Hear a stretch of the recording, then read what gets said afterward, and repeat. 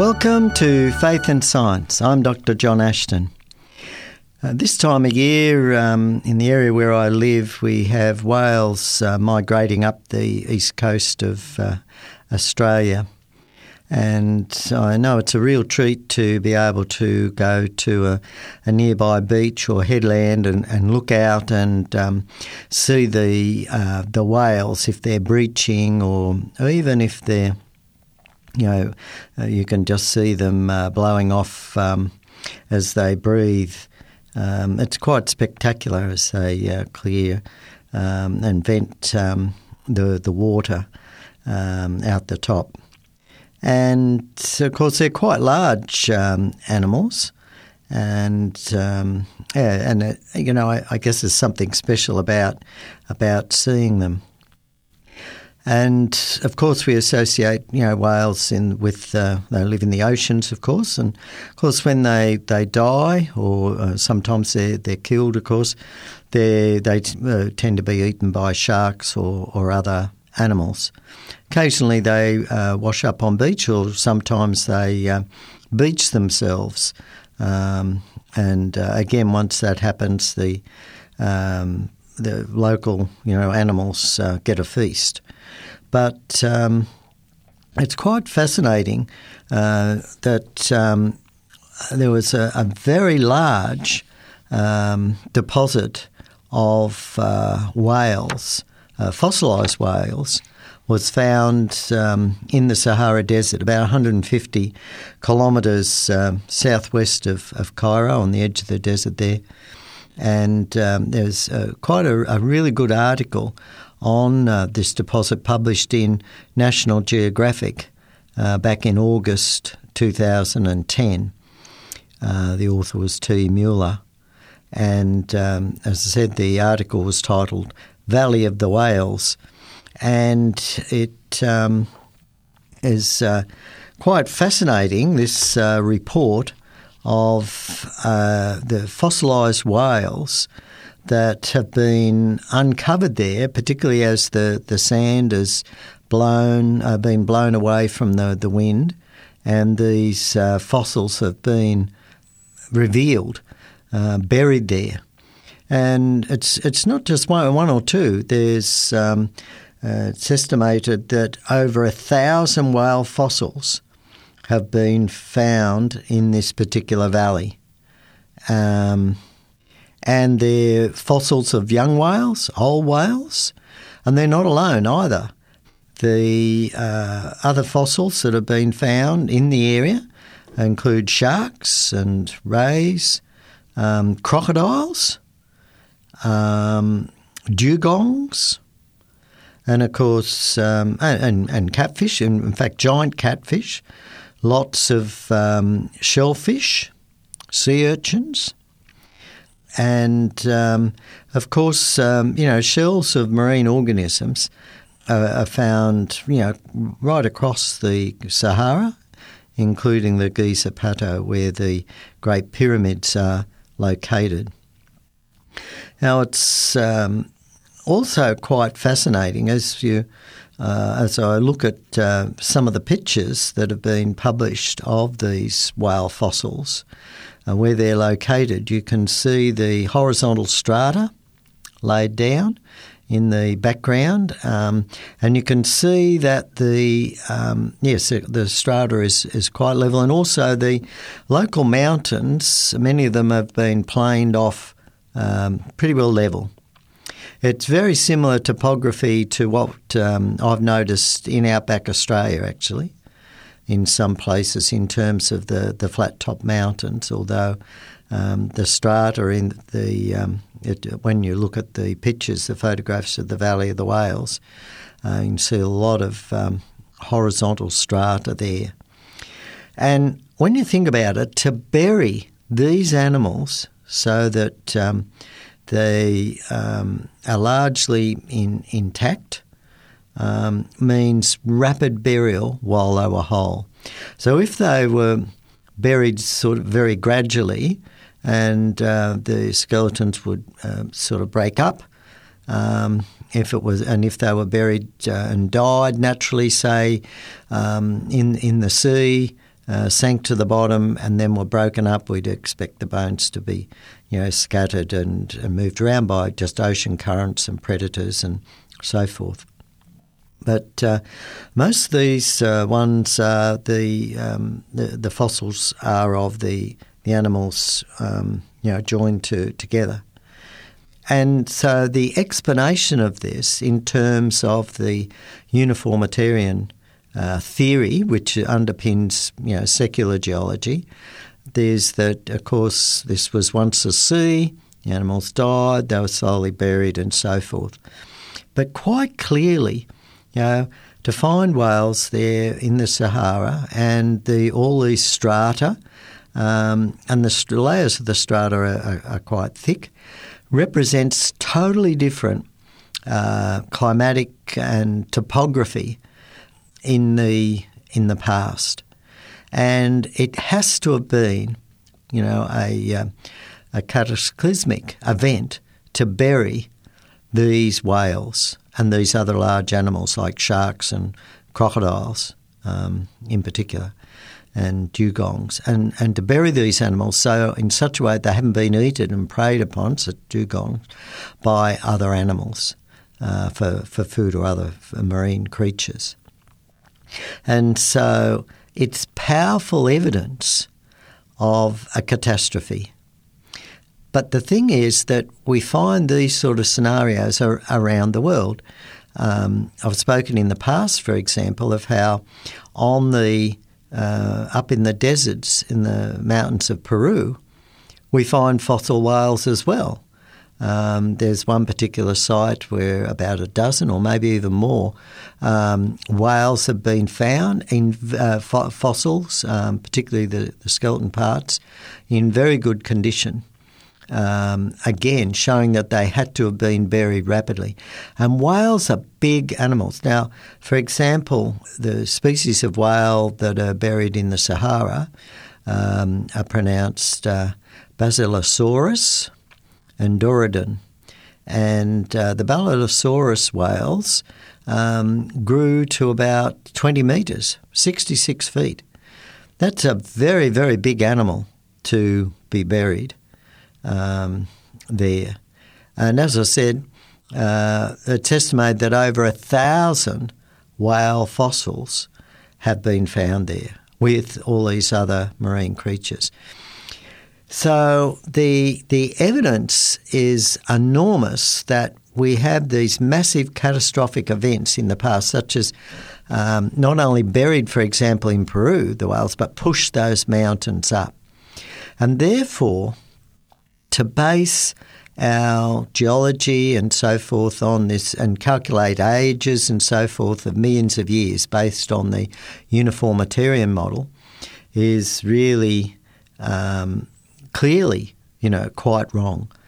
And one of the things that I also find quite fascinating, and I think I've mentioned this before a few times, is when we date the soft tissue that is, for example, found in dinosaurs that are, tens of millions of years old. And this whale deposit here is estimated to be in the order of 35 to 40 million years. And they postulate that there was this sea there at that particular time. When we date the soft tissue of the dinosaurs, and I've seen the results for these, I don't know if they've found soft tissue in these whale things in particular at this stage or look for it, but we get dates in the order of 20, 25, 30,000 years. And what I find most interesting is that these are the same carbon-14, calculated ages that we get that are now claimed for different, for example, indigenous, campsites and art and so forth, for example, here in Australia. And I think in other parts of the world too, in China, they've been pushing some of the carbon-14 dates back. But when you think about it, we're getting then into the same dates as the dinosaurs when we date them. So again, we I think we're faced with a lot of clues, reproducible clues, that there's a major problem with our dating system, and there's also a major problem with our explanation for the secular explanation for these landforms, forming as seas and being gradually buried and so forth.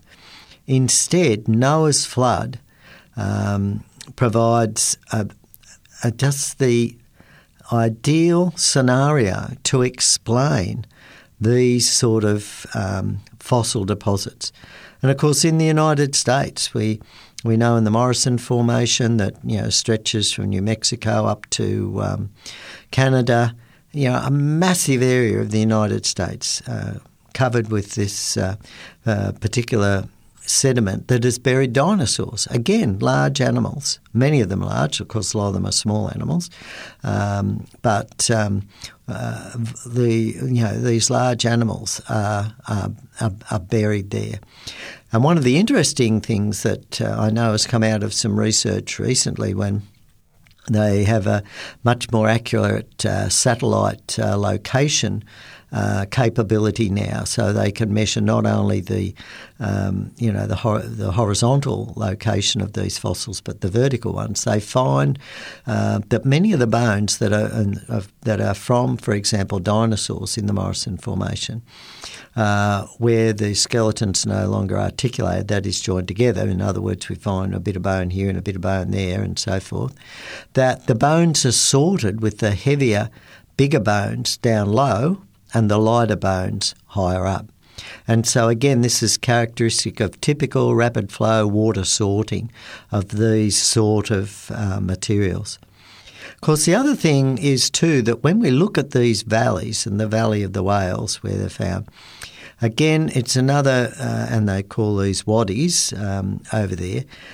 Again, when you look at with the water flow, the best explanation, as I explained recently, is that if you have the floodwaters receding and the earth being pushed up, as the water is flowing off these plateaus, it levels out the deposits there and it cuts through and forms these valleys. And its most logical explanation. Another example in Australia would be the Carnarvon Gorge, perhaps not on the same scale as the Grand Canyon. But last year I had the opportunity to walk the 30 kilometres or so length of the Carnarvon Gorge. Or I think that was the distance up and back. It was around 30 kilometres. So it's a reasonably large gorge, quite narrow with steep sides. And when you look at the geology here that we can look now, it's not the logical flow of the river. And secondly, where of all the material that would have been washed out, where is that located? It's not nearby. And so obviously it's been washed quite away. And again, these represents cataclysmic sort of events in the past. The other thing that when I go past a lot of these and walk in these different gorges, the amount of erosion since the gorge is formed is relatively little.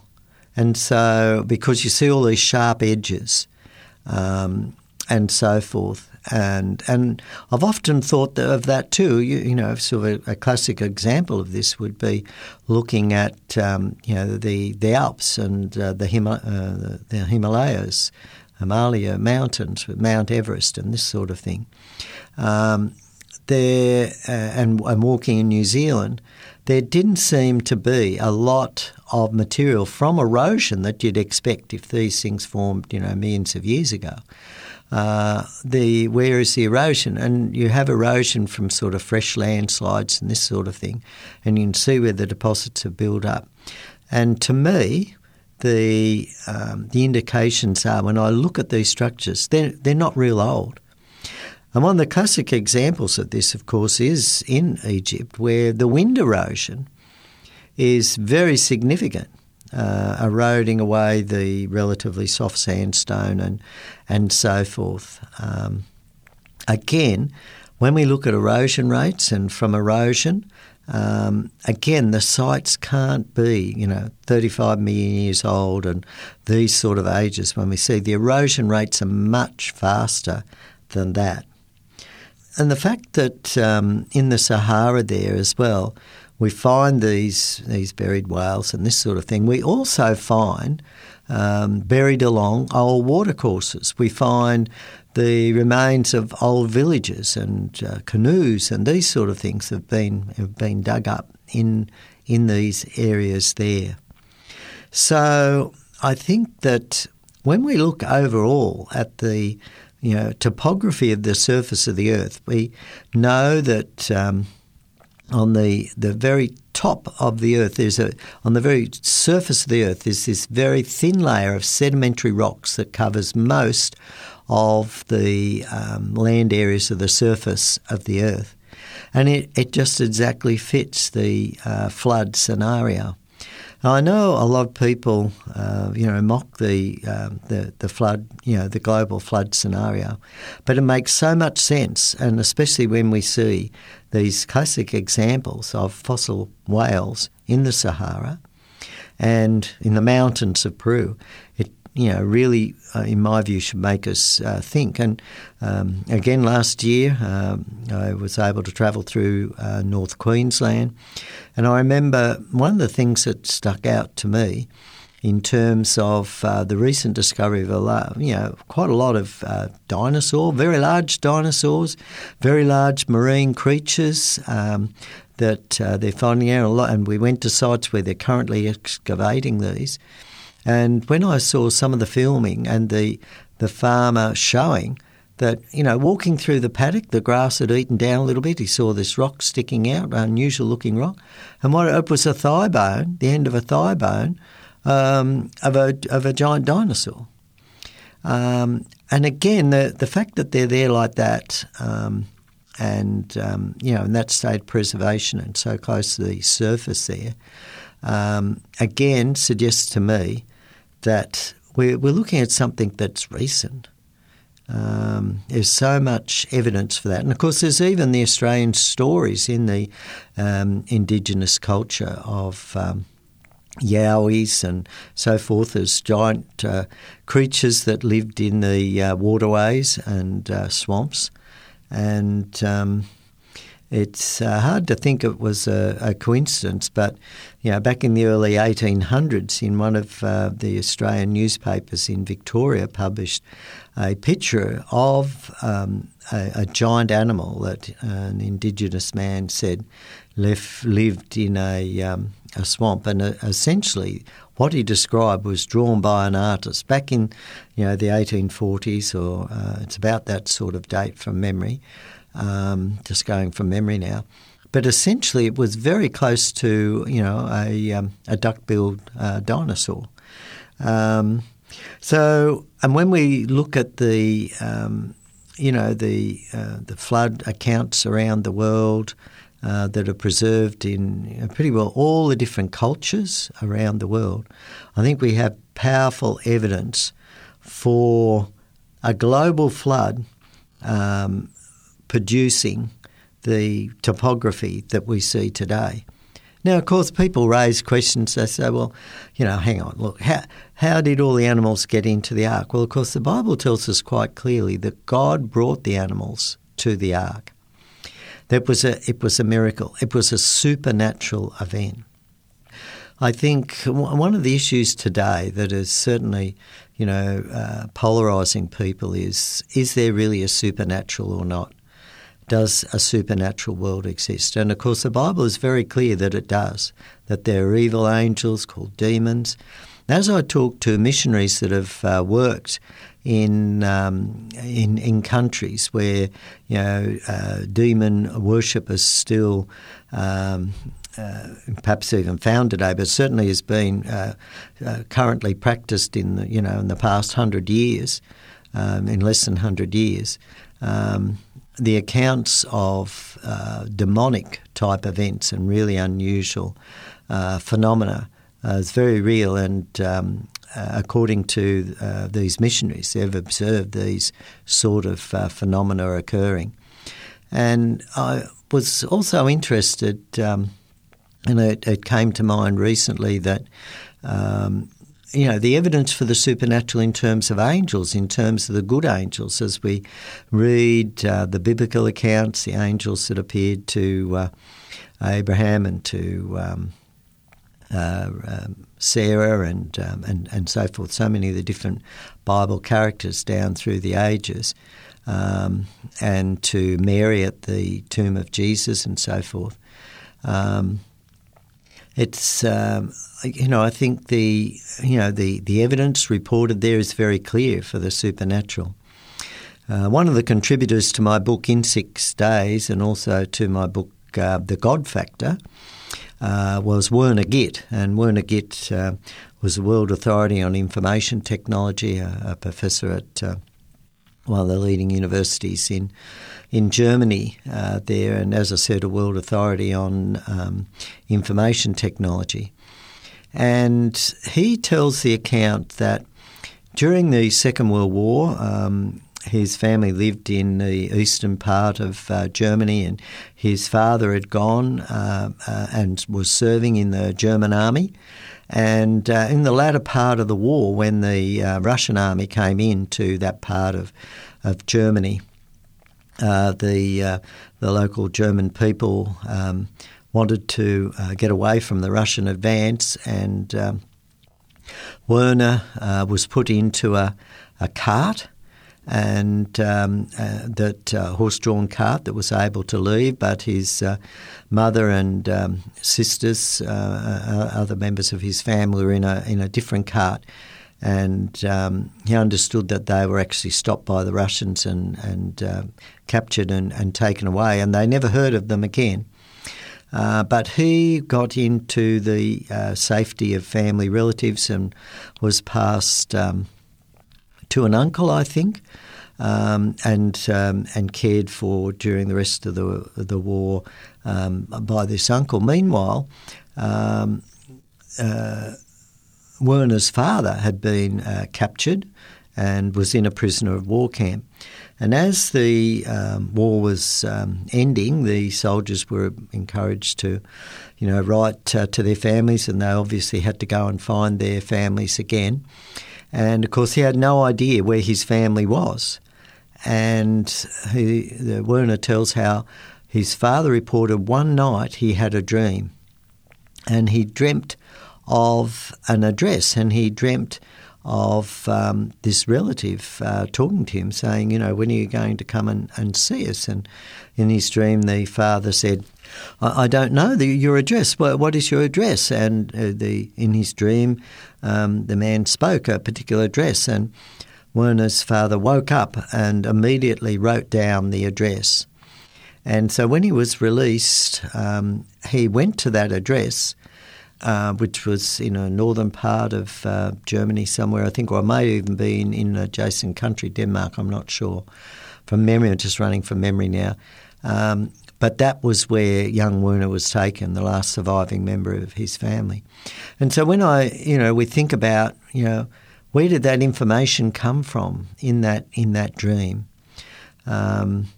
I put out a book once some time ago called The Seventh Millennium, The Evidence We Can Know the Future. And in that book, I looked at the secular accounts recorded in the secular history of people having premonitions of, things, of bad things happening, of danger. Some classic examples, of course, are Julius Caesar's wife warning him not to go to the Forum, Pontius Pilate's wife.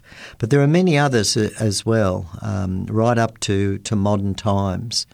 And there are also dreams that accurately predicted the future. People were revealed a number of things in dreams. It was quite fascinating, and these were accounts recorded in the secular history, a number of them verified with a number of witnesses at the time as well. And so the argument of that book is that essentially there is overwhelming evidence for the supernatural.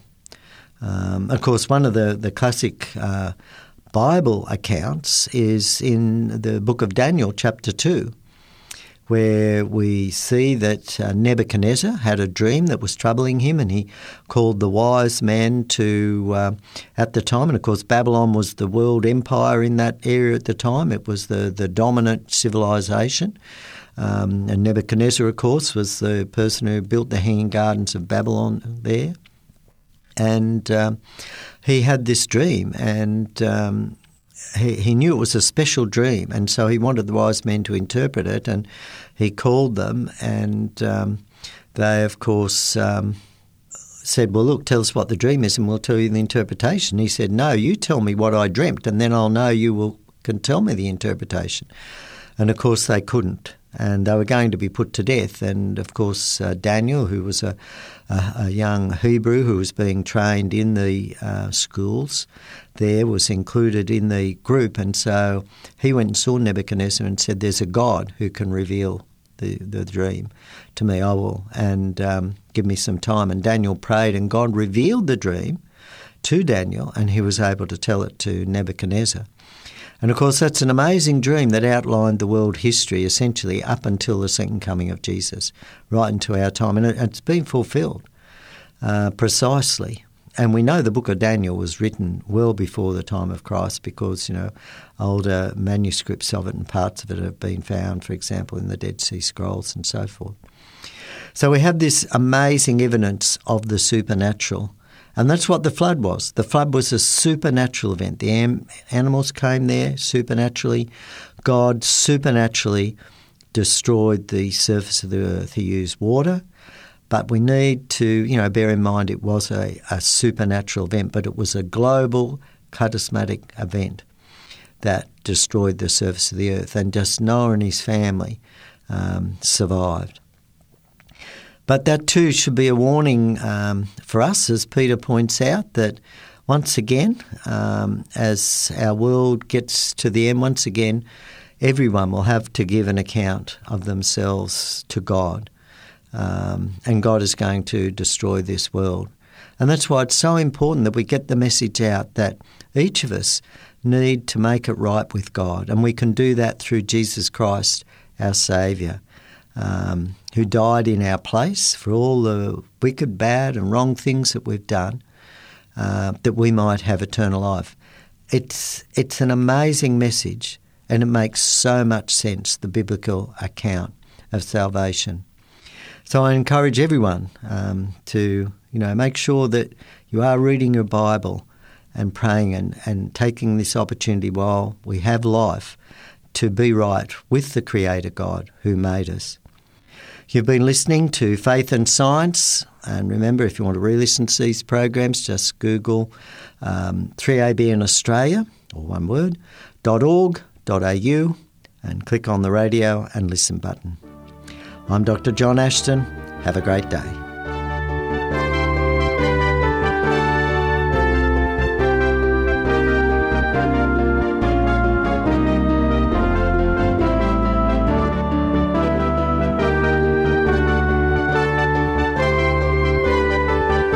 You've been listening to a production of 3ABN Australia Radio.